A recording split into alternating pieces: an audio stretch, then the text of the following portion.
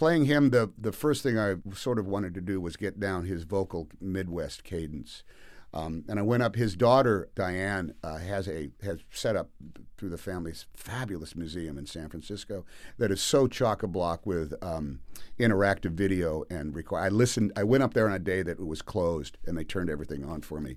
And I looked at and listened to every piece of footage and recorded tape that they had to come back with a kind of, let me tell you a story about a young man from Kansas City who had a dream about mouse.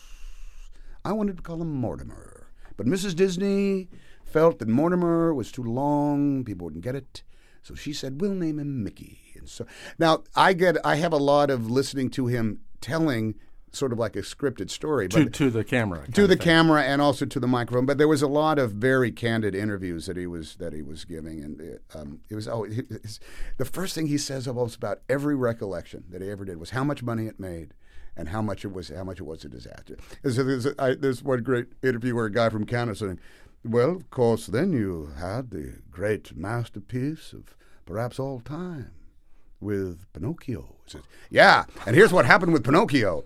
The war started, so we lost over 40% of our bookings. We couldn't play in Europe. We couldn't play. So he's talking about this, truly a masterpiece. It's all about whether or not the box office was able to live up to his expectations. Same thing with, get him going on, forgive me. Fantasia, get him going on that. And all he talks about is how much it cost and how much he didn't make it back and how it was a critical success but a financial failure.